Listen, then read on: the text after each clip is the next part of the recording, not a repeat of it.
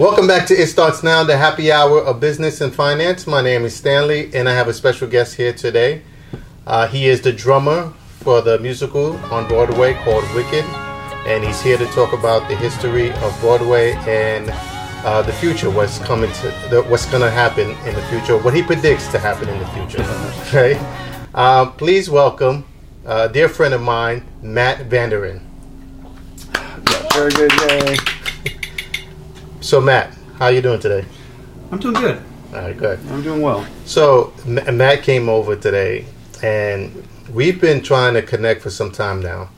And Matt, for a while now, we're trying to put the group together so we could have this conversation. Because when we were at a barbecue together, right? Or it was by the park, by the water, right? And by the Whitestone, right? I think right so, by the Whitestone. Yeah.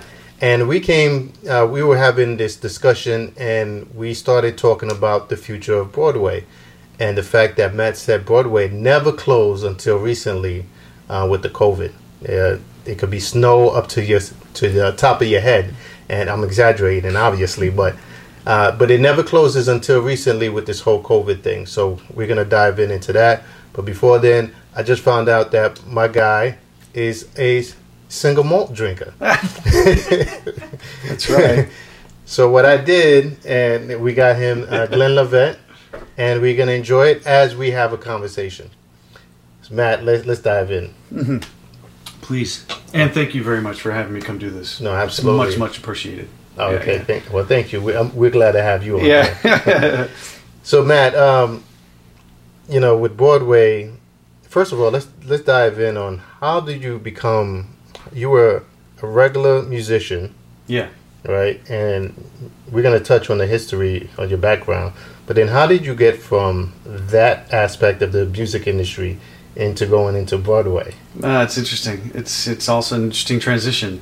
I mean, I went through school and education, the conservatory in San Francisco. I went to Interlochen in Michigan. I was heading in the direction of a classically oriented, maybe a jazz big band oriented musician, but at a young age I was bitten by the metal bug, heavy metal, like in the 80s, 90s, Metallica stuff. So between all of that, I was working in bands and doing recording sessions where I'm from, which is Oakland and San Francisco Bay Area. I had been studying with a guy for several years. He's my mentor. His name is Greg Sudmeyer, and he's a fantastic teacher. He was also a music director. And he had said to me, you should consider thinking about doing Broadway musicals. And at the time, I was thinking, Broadway musicals, like what I did in high school? Because, they have you dabble in it a little bit. And I let it go for a while, but, the touring and recording sessions, and I had just gotten married for the first time. And there was a time to kind of decide, do I want to keep being on the road? Do I want to keep pursuing recording sessions or pursuing a band? And I decided to try out the musical and Broadway stuff. And I really liked it, and I gravitated towards it. And it stuck to me, it worked for me, and I worked for it. And I just worked my way up in San Francisco and the Bay Area, San Jose, Mountain View, Oakland. And I eventually made a transition to move to New York City. And, I had made a lot of contacts working for one particular theater company in Santa Clara, called TheaterWorks. Mm-hmm. And TheaterWorks was doing a lot of out-of-town Broadway, pre-Broadway shows. And I had met several good people. I kept in contact with them. And when I moved to New York, I just started making trips and meeting people and going to go watch them play on a Broadway show. And when I finally moved, I was given the opportunity to sub on Fiddler on the Roof when it was at the Minskoff Theater in Manhattan. Mm-hmm. And then from there, just started subbed a few more shows here. I had been recommended to the contractor for Wicked. His name is Michael Keller. And I was recommended to him by the original drummer of Wicked. Mm-hmm. His name is Gary Seligson, as somebody who would be a good fit to start and originate the first national tour back in 2005. Mm-hmm. And so that's how that started. And it just kind of went on from there. About a year on the road, Gary had left Wicked to go pursue Tarzan, another show. And he works all the time. Mm-hmm. So I took over for him. And then I've been at Wicked for close to 15 years now. Okay, so trying to understand the timeline. So there was a point where you auditioned, or you didn't audition. You just subbed in to becoming permanent. Yeah, sorry, I skipped that. Okay, I'm trying to understand. Auditioning can be one of two things. You can have like a traditional audition for a Broadway show or a tour. Mm-hmm. My audition for Wicked was subbing at Wicked. The music director that was at Wicked at the time, Bob Billig, was looking for a drummer, and I was just getting ready to start to sub there. Gary had given me a shot. So my first couple of shows of subbing there, that was my audition. Like, how do I fit into the music? How do I fit into the orchestra? How do I fit into the show? Mm-hmm. And they said, yeah, we like this guy. So they gave me... So was it a sound they were looking for? It's a sound and a feel and an approach. Okay. There's a couple... It's tricky. Gary had set up a certain feel and approach and a sound to that show with the drum book. Now, they wanted that, but they also want a personality, because when you're going to take over a chair or originate a chair, Mm-hmm. There's a lot that goes into it. It's a personality. It's the way you get along with people. It's how you play, clearly. It's almost as if your playing has to be 100%, and that's a given. Mm-hmm. So from there are nuances, like how do you fit in? How do you work with the band? And most of all, how do you work with the music director? The music director has to be really comfortable with the drummer. Right. So once I got that, after a year on the road, the supervisor, Stephen Remus, my understanding, had come out and watched me play a couple times at the Lincoln Center in Washington, D.C. And they had taken some auditions in New York, and then they decided to give me the job. So I came off the road and I took over the Broadway gig. They felt that it was probably like the best fit. Okay. So there was you touched on something that you were managing personalities. Right. All right. So how challenging is that when you have, because, when as you're coming in, Mm-hmm. you're rookie to the team. Right, completely. Yeah. And now you have people that are already established. They already have a name. Right. And you got to manage those personalities. How did that work out? It's tricky. There's, as you know, New York can be a rough town. And people can give you a hard time. And there's hazing, and there's who's the new kid and what have you. Right. And you got to, in some weird way, you have to be accommodating to everybody that needs something. But you have to stick to your guns because there's a reason why they hired you. Mm. And so you need to dig in enough to say that, you made a choice with me and this is why you did it. And I have to have enough confidence to say, this is what I'm doing. But on the other hand, you can't just come in there like a bull in the china shop. Because you're basically the square peg they're trying to force into a round hole. And a drummer is like changing the transmission of a car. Mm-hmm. It doesn't feel right. Some people may go, I love the way he plays. I love what he did differently. And other people are going to be like, it sucks. It's just because it's different. So it doesn't matter. It's just it sucks. So it takes time. Mm-hmm. And once it starts to come together, then they're used to you. And anybody that subs for you, they're just like, it sucks. So it's a trade-off. But you can't let the rough edge of a city like this get to you. You have to be able to take the bull by the horns to a certain extent, and diplomatically figuring out how you do that. But you ultimately always have to have the music director's back. The music director is the boss. Mm-hmm. The music director's not happy with you. They're going to tell management, and they're going to tell the contractor, and they're going to tell me. Okay. And then if they need to make a change, they'll make a change. So not only you got to manage personalities, but you got to manage up. Yep. It's a bizarre position because I'm in a position where the chair can train wreck a show and it can ruin the feel of a show. Mm. I'm in a position where the music director is management. I'm not management. I'm a member of the orchestra. Right. But if I don't have their back, and to a degree that they need to feel comfortable that I'm with them, because they have to direct the show. Right. They're worried about the show, and they've got people on top of them left and right. The show came in, 2 minutes late tonight, or came in a minute early. What's going on with the tempos? I can't hear this, or something felt too fast. And so they've got to deal with all that.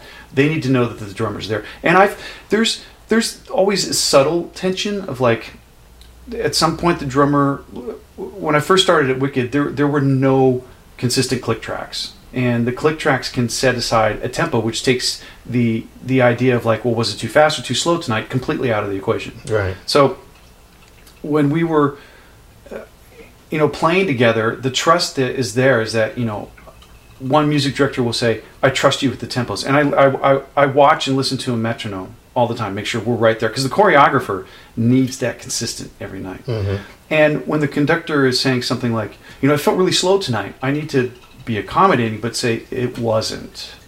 Trust me, it wasn't. Right, and that's hard because they have egos, we all have egos, and you got to kind of figure out how to dance around it in a polite enough way that you can say, I'm going to have your back and I'm going to go with you in any way that you want to. Right. But trust me, when I'm digging in a little bit, I know what I'm doing, and I'm never going to steer you wrong.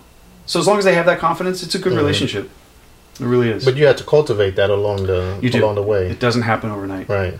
How long did it take you to establish yourself? The Broadway company? Yes. Several months. If not close to a year. It can be a while. I mean, the orchestra was pretty comfortable with me. I would say several months. Why is that? Well, the several months are, it's like a, what do you call it? It's like a proving ground. Well, it's not a proving ground because you already proved yourself to get to that point. Right. But you need to prove yourself that on Wicked, that show at the time I took over, they knew was going to run for at least another decade. We're pushing 2 decades now. That's true. And so they want to know that, is this the guy that's going to stay with us and stick with us for that duration of time? True. And it's also not like, are you just looking for this? Are you looking at this as a stepping stone? Mm-hmm. Are you going to bail in a year? Are you going to bail with the music director in a year? I mean, it happens. People do it all the time. But is it, are you going to stick with the show? And is the show going to feel comfortable with you? And once, that period kind of starts to take on its own form and people start to get used to you and you get along with the orchestra. And it's a hang factor too, how well you hang outside of the Very important. Gig. Right. Yeah, it's really important because you need to develop these relationships, especially within the rhythm section, And once that happens, I mean, sometimes and I should say sometimes it happens right away. There's like it clicks. It clicks, but then how the arc of how things go. You'll have like a rough period, and then it'll start to come back, and then just kind of do something like that. So that's why I give it like a several months kind of aspect. Plus, I'd known the show from being on it for a year, so I know the technical aspect of it. But finding the nuances of having the orchestra fit together, and there's a groove that happens, and once that starts to settle in and it's consistent, then they feel good. Yeah. But it can take, music directors come and go. We've had, I can't even think straight. I want to say, off the top of my head, I'm going to say 5 or 6 at the Broadway company alone since I've been there. Yeah, and there's guest conductors coming up all the time. So, does it change the face or the sound or the music director? Yes, when they change. Okay, it changes the feel. Okay, it changes the pacing. And so, having the music director, once I was there, the music directors are like, they completely lean on me their first couple of months of breaking in, and at that point, then they shape the show the way that they want to. And granted, this is all done under the approval and through stage management and the creatives. The creatives are the choreographer, the writer, the producers, the supervisors, the orchestrator. These are all people that created the show. And once they're happy with everything, then we just coast. We just keep going. As long as the people are happy, they keep coming in, things are good. Okay. You touched on 2 things. One, I like what you said about the hang time is very important because when I was in corporate America and I was leading a group of people, is one thing when you have your direct reports that have a good relationship with you, right? But there's another thing to hang with your peers, right? And then you have to establish that relationship and even manage up too, because the more you hang out, the more they get a feel for you, and then they say, okay, this person is cool, we can bring them on board. But the other thing you touched on was Wicked's been around for a while, and I actually went to see one of the plays. And why is it is so like it's going on 2 decades, yeah, and it's still popular? Right. Why is that? Yeah, it's interesting. The percussionist and I, the percussionist name is Andy Jones, and he and I, man, we hung a lot when I first took over, all the time, and we still do, but it's not as much as it used to be. And we used to discuss this. It's a classic story about human involvement in society and how people function, told behind the backdrop of a famous American tale, The Wizard of Oz.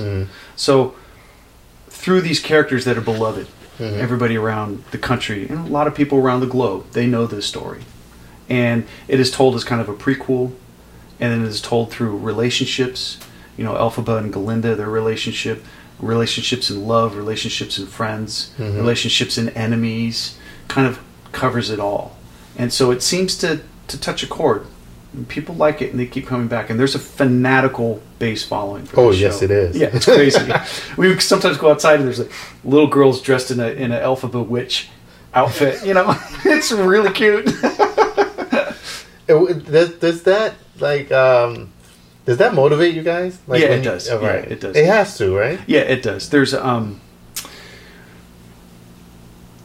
as a musician, we're constantly figuring out how to create and do our craft. And a Broadway show can stagnate that because it's a product.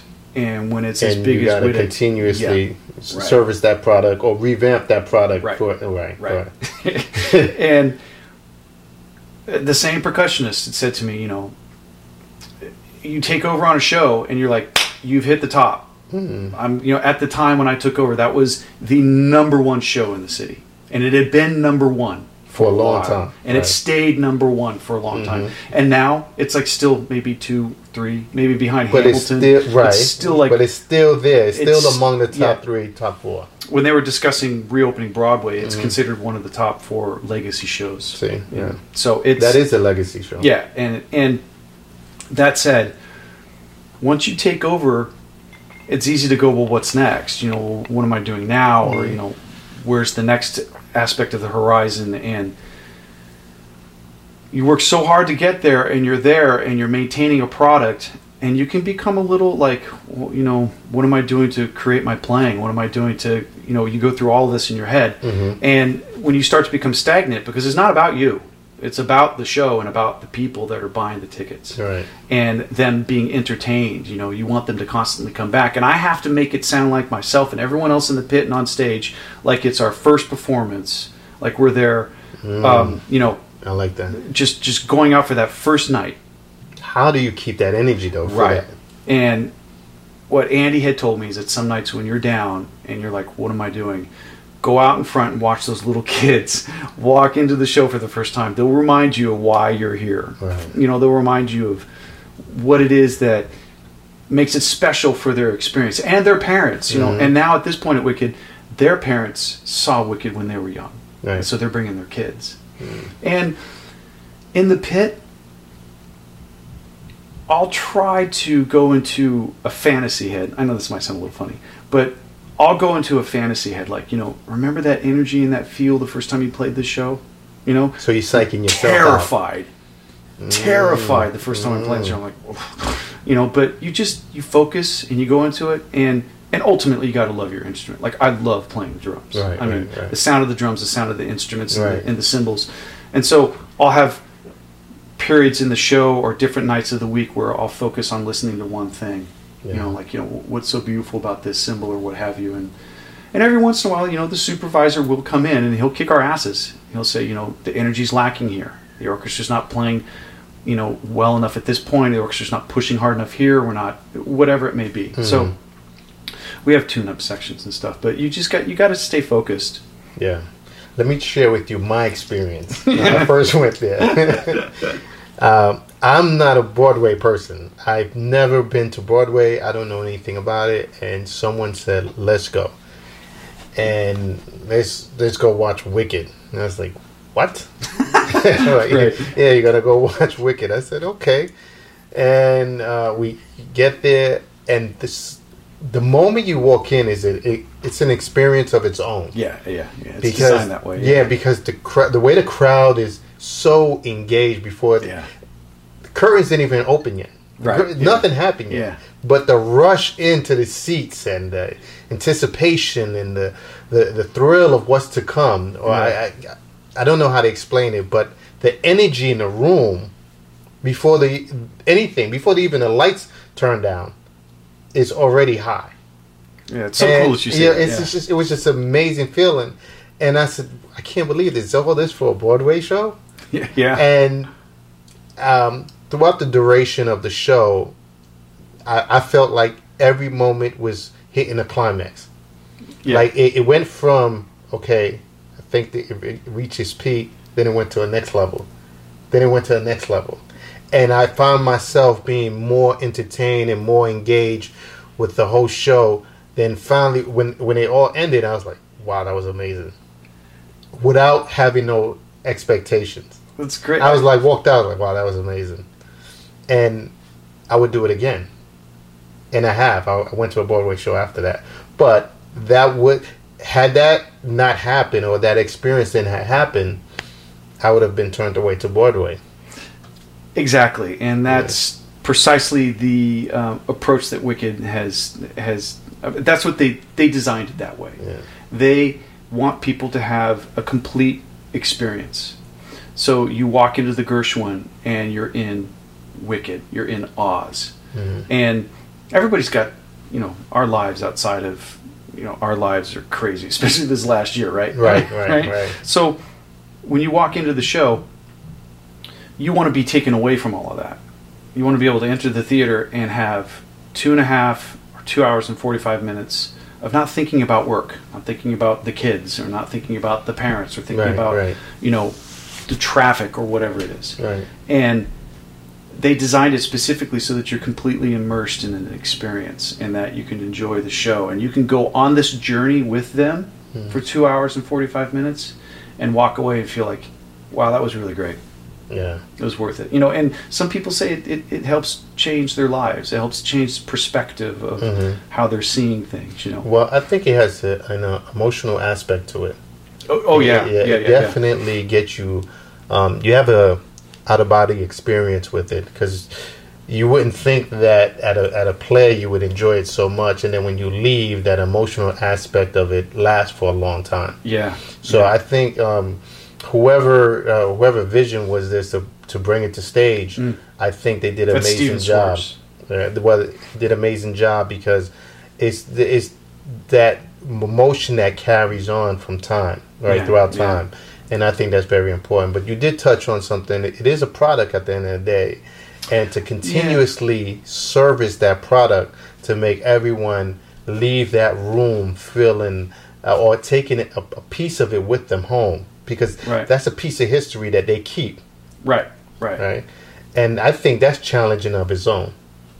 Yeah, it's a huge challenge. I can't imagine...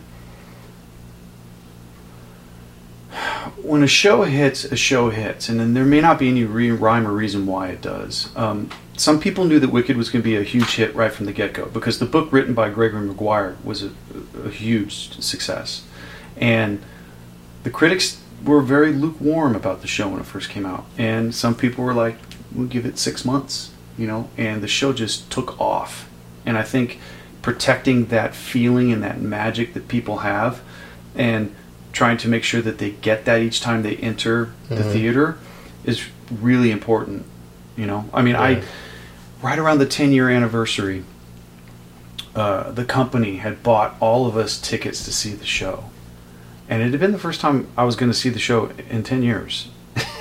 And I was, there's like legendary stories of a show that just gets tired, and it's like an old beaten horse, and it's just grinding out the last little bits of what have you. Right. And I knew that the ticket sales were still strong after 10 years. After 10 years, it was still ridiculous. But you traveled around the world with that. I didn't. I only traveled the United States. Okay. I wish I had traveled. Okay. But an odd caveat is, by the time I had taken out Wicked's First National, I was like, I'd love to be able to travel the world with this. But those days of traveling an American drummer around the planet on a Broadway show are kind of, they were over at that point. You know, with the ability to have drummers in Australia, London, Germany, where else? Japan, play exactly like the Broadway drummer in New York. It was now, you know, just did the United States or whatever. But they bought us tickets to see the show on our 10-year, around the 10-year anniversary. And when I saw the show, at first I was like, oh, God, I don't know how this is going to be. And it was just as good as the very first time I saw it. I mean, like, just as good. The story lands, the acting lands, the sets still land. All of that after 10 years could have been old, tired, but it wasn't at all. And I was like, this is going to run a long time. Yeah. I mean, you know, 20 years I think is an understatement. Yeah. In some form or not, it could run decades. So I got a question with that though. With everything that we've been seeing with COVID and everything we've seen this whole 2020, right? And this is the decade of streaming right now. Right. And what's been going on with outside being shut down, do you think that eventually they're going to take this Broadway show streaming, like a lot of concerts that they're doing right now? Right. Well, I think the business model of Broadway as it was back in the beginning of the year is going to have to find its feet again. I mean, the entire aspect of who we are as people, the rug was pulled out from underneath us in one day. And yes, I would like to believe, in my internal optimism, that Broadway and business and every aspect of society is going to find a happy marriage of being forced to go online and streaming and what we used to do, which is all in-person human experience. There will be some sort of, merge of that. But ultimately, it's too ingrained in our DNA to be completely removed from an experience that's like what we're having here. Right. Like this, what we have here, is different than if we were in two separate rooms connected in a camera. That's true. And so the same thing with a Broadway show. Like you sit there and you look at it, and the actors are engaged in the audience, and the audience is being engaged, and it's all right there. You lose all of it when you go streaming. I'm guessing both sides lose out. Yeah. The consumer and the artist, or the product itself. Right. Because sometimes that motivates you depending on how enthusiastic the crowd is, right? Right, exactly. So you play off it. You play off of that, that energy, right? So same with concert venues too.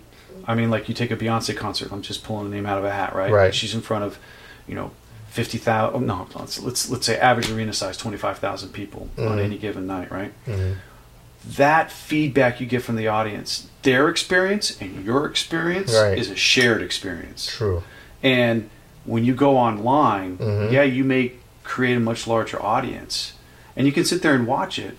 But I'd like to think that we're going to marry the two. We're still going to go back to the human experience of, we're very social in who we are. So I'm trying to gather what you're trying to say. Correct me if I'm wrong. So you're saying that there's going to be, based off your optimism, there's going to be a combination of live streaming while having an audience. Yeah, I think because this was brought upon us without any control. You know what I mean? Like this was just like this is life right now, right? And it's going to be a year to 2 years before we start pulling our heads out and go, "Where's the sunlight?" Do you know what I mean? Right. And in that process, there's going to be a mad rush to try to go back to what was normal, but it's going to feel awkward. Back in April and May, I was like, yeah, it'll come back. And as time went on, and you start. How did you feel during that time? April? Yeah, around April. Here? Yes. Oh, dude, it was dark. Yeah. Because both my wife and I were sick. and we both lost our jobs. Mm-hmm. And we're watching friends in the industry, both industries, sick or die, neighbors sick or die. You know, neighbors in my building, 3 people in my building didn't make it. Yeah. We're listening to ambulances every 20 minutes to a half an hour to and from Elmhurst Hospital, where this is the first time in my living memory they had to have huge semi-trucks fill them up with bodies because there's too many people dying. Yeah. And I was like, this is just, it's too hard for me to wrap my head around, you know, and you just kind of deal with it. And when it starts to become over, you know, I'm 51, so this is close to 51 years of living a normal, quote unquote, human existence in society. Mm-hmm. And then it's over just like that. And you're like, well, what is this, you know? Right. And as we're adjusting as people in society, I think that we're starting to get used to what's coming down the road. And I think humans are always looking for the next, you know, like, okay, well, we've been forced upon this, but we're going to take this with us as we start going into the next chapter. You know, we're going to take this with us as we start developing what's happening next.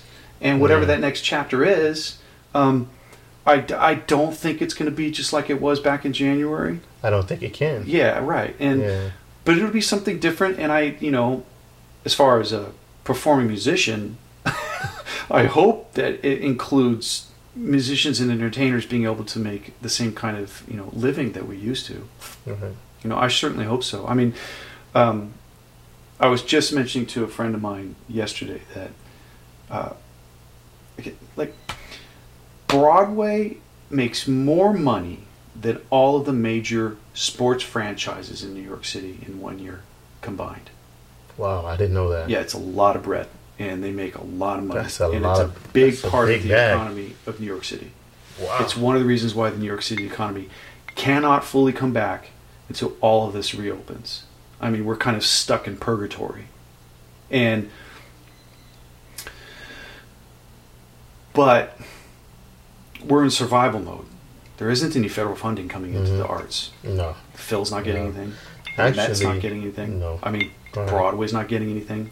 And musicians are just cut off. Actors, everybody, we're just completely cut off. We're completely reliant on unemployment insurance from the state. And we can't go to another show to work. We can't go to another symphony to sub. We can't go to another bar to play a gig. It's over until this comes back. And so everyone's rushing to go online to get some like trinkets of teaching and some online recording and whatever else that we can do. And it's the first thing to go. And it went hard. And it's going to be the very last thing to come back. When society's decided that, okay, we're rounding out our culture again, that's when the arts are going to come back. Right. And the big fear is, well, what's going to happen to the arts in the meantime? Are we going to be taken care of? Do you want the same kind of level of artistic creativity and entertainment that you had before this happened? Because if we're not at least taken care of, I don't think anybody in the arts and entertainment industry expects to be taken care of like the way the automotive industry would be or the way the banks would be. It's just clearly not going to happen. Yeah. But to have really kind of nothing, I mean, do you want to rebuild from scratch? I mean, that could take decades. Right. I mean, we're all here because this is what we love to do. Right. You know, it's in my DNA to play music and create. But I have so many friends that have left New York City, and I don't know if they're coming back. Yeah. You know, I don't know if they're like, the entertainment's dead. You know, musicians are dark. we're so used to getting the short end of the stick our entire lives. You know, one time I was on tour with my metal band, and they decided not to pay us that night, and they paid us with a box of pizza. It's that kind of stuff that happens like all the time and with musicians. And so that's why we fight for contracts, and we fight for equal rights, and we fight for, you know, to keep us paid so that we can live like normal human beings. You know, if you want the cream of the crop in New York City, we can't live on $50 a night. No. You know? So anyway, that's one of the things that people don't talk about. Yeah, when you scale, you definitely make a lot of money. Right. But there's no benefits. Like you living on, I guess you're waiting on your next hit, right? And you constantly living on your next hit. So I understand, and I did hear about a lot of Broadway people are going where we went to last upstate. We went upstate. Hudson Valley. Hudson Valley. Oh. And I'm hearing that a lot of people, a lot of the Broadway people are heading up to Hudson Valley, because to your point, that people are saying that Broadway is dead, and if it is the last thing to come back, that's a long time to be waiting to get some revenue to come in. Yeah, it's too long to wait, to be honest with you. I mean, like, so let's use me for an example. I'm in an incredibly privileged and blessed position that I'm on a hit show that will come back. Mm-hmm. I mean, I'm probably going to get this number wrong. I mean, there's like some 40-something houses in New York City that do plays, Broadway musicals on the Broadway level or something to that effect, including off-Broadway. It may even be more than that. And it employs an incredible amount of people. And the trickle down to the restaurants and the hotels and the cabs and all of this stuff. So when it just disappears, why spend, $3 to $4 grand to stay in your studio apartment every single month when there's no work? That's true.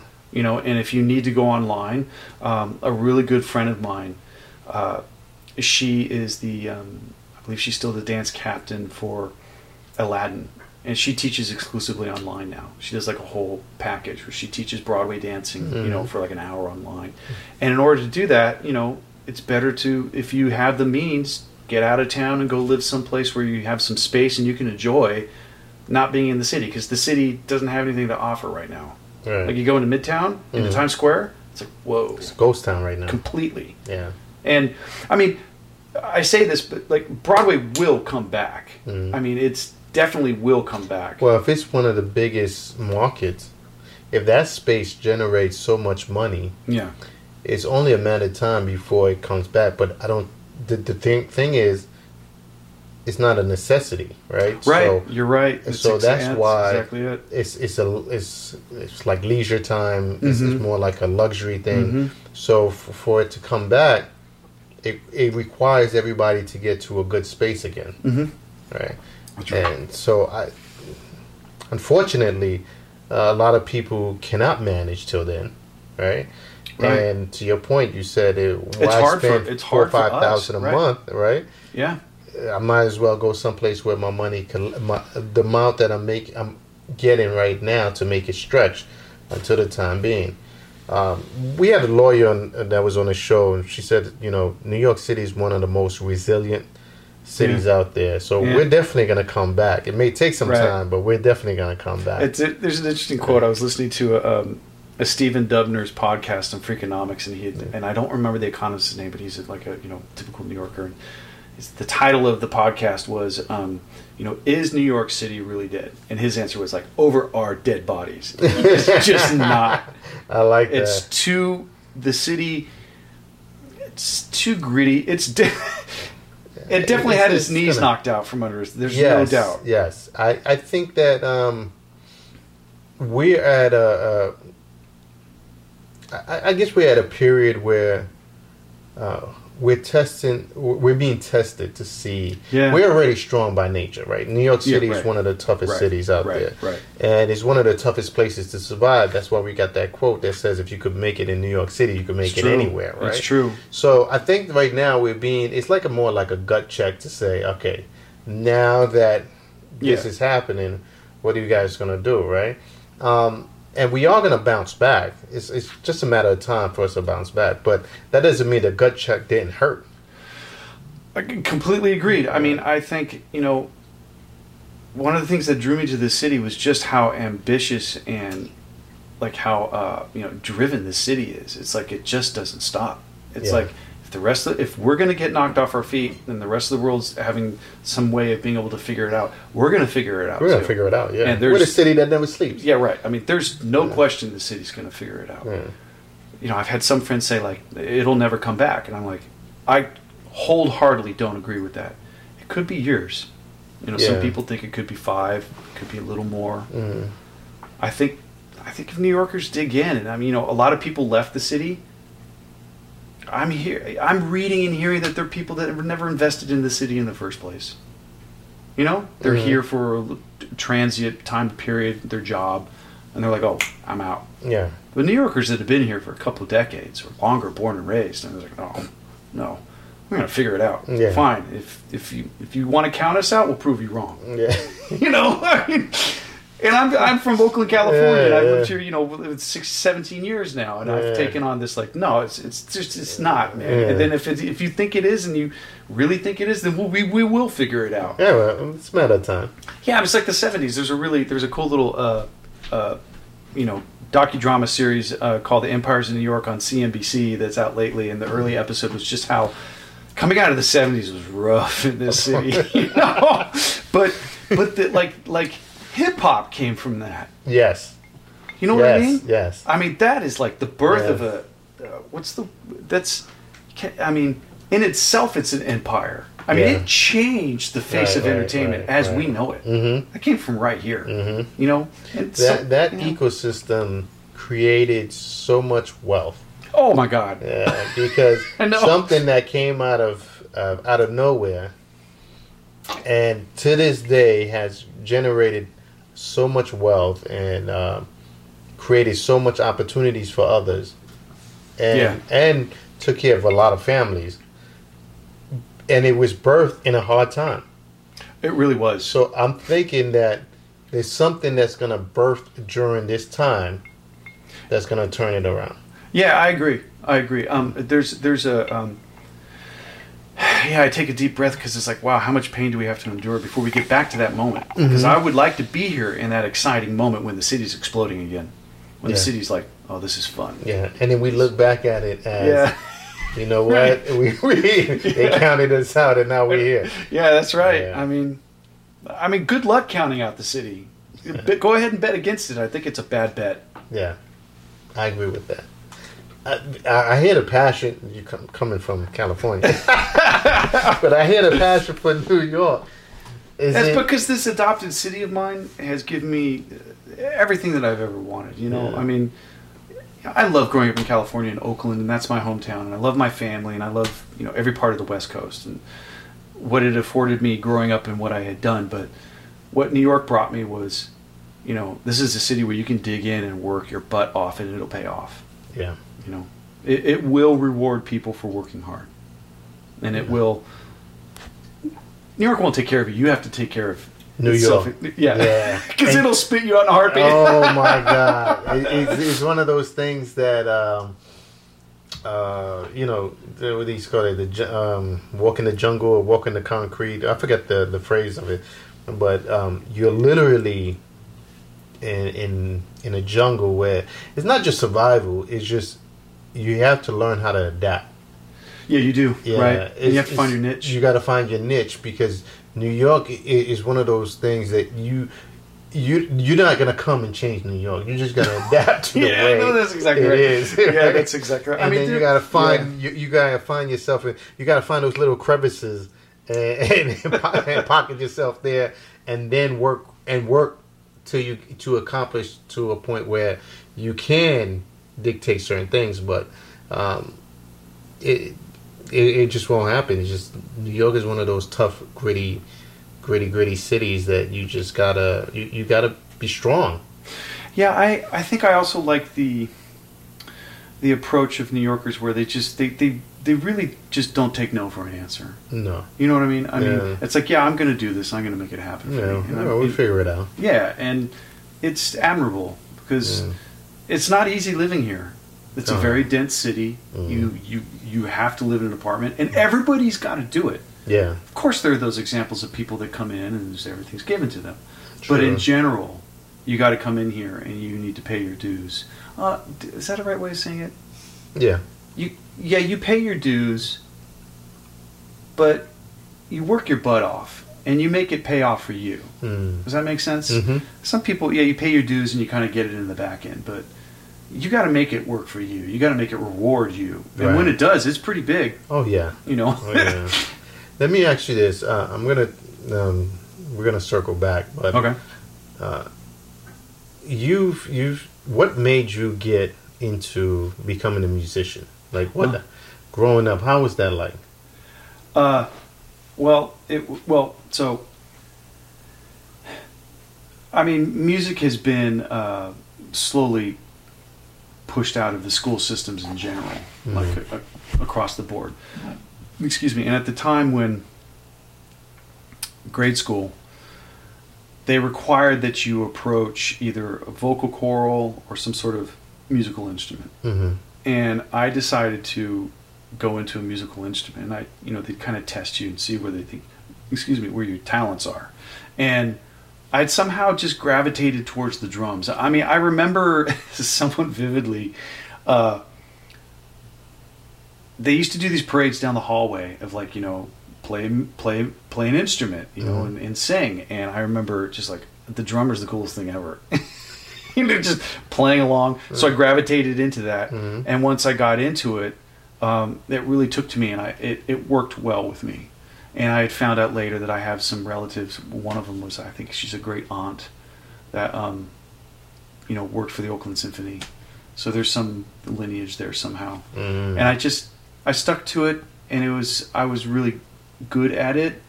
And it was one of those things where I put in many, many hours of work, and it would pay off. People would like, yeah, he works really hard and he plays very well. So, we're going to keep giving him opportunities. And I just kind of kept going through that route, and it was something that helped me a lot, Okay. especially like when I was 17, 18, my dad had died of AIDS, and this was in the 80s, and it was rough on the family. It was rough on my peers. It was rough on me, and so I dove into music, and music was there. And it didn't talk back to me. It didn't tell me how I had to do it. Mm-hmm. It just was there for me to dive into and find myself, find out, what I want to do and how I want to do it. And it's great. I mean, I think, I was just like trying to put together a little website, and I'm like, music is definitely a DNA. It's a part of the DNA of the human soul. It really is. It's something that's been with us since the beginning of time. And it spoke to me, and I love it. I mean, I really love it. Yeah. And even in times of, like right now where it's like depressing and I don't have much inspiration, we were flying out to California to see my mom, and I put on an old Tane Watts as a drummer, and I put on one of his records, and I was listening. I was like, oh man, that's right. God, this guy's just such an unbelievable player. And so I'm like thinking in my head, as soon as I get back, I'm going to set up my small little kit, and I'm going to start working on this and listening to cymbals again, and it just inspires me immediately, because you can fall in those ruts of not having any inspiration. And I can't imagine, I mean, I don't know. I've never worked in an office space. I've never worked behind a computer where you just kind of punch in whatever it is that you're doing. But music's hands-on, and it's creating, and it's constantly evolving, and you never stop learning.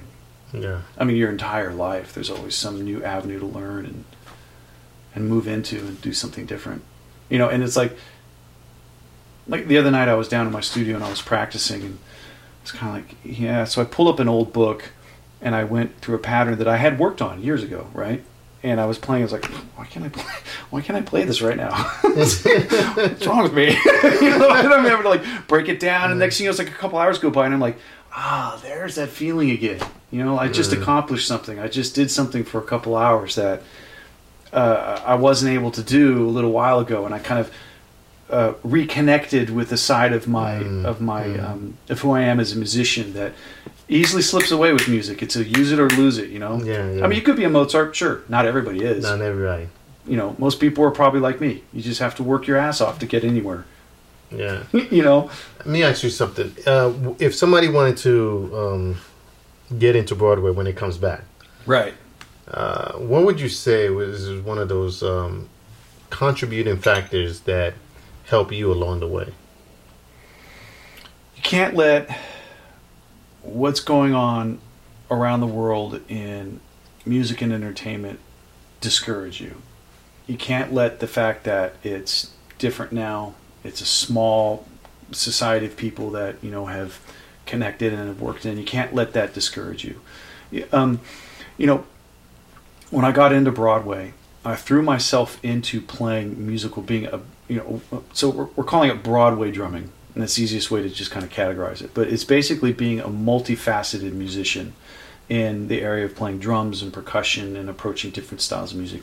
And you need to throw yourself into it. You need to have the passion that this is really what you want to do. And if you find that this is what you want to do, then stick with it and go with it.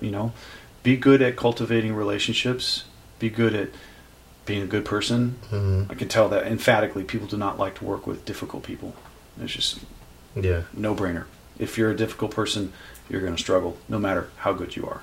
But you can be a very, very, very good player. You don't need to be the best. You don't need to be exceptional.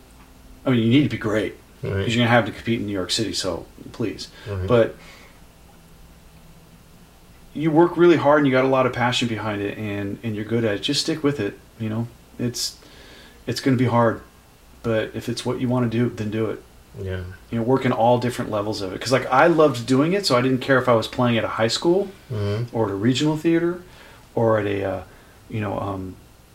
like a laureate theater or a touring theater in San Francisco or Broadway level or on Broadway or off Broadway or off Broadway. Playing the show and being a part of the musical creation of that night is what's great. And if you come from that space, I think you'll be fine.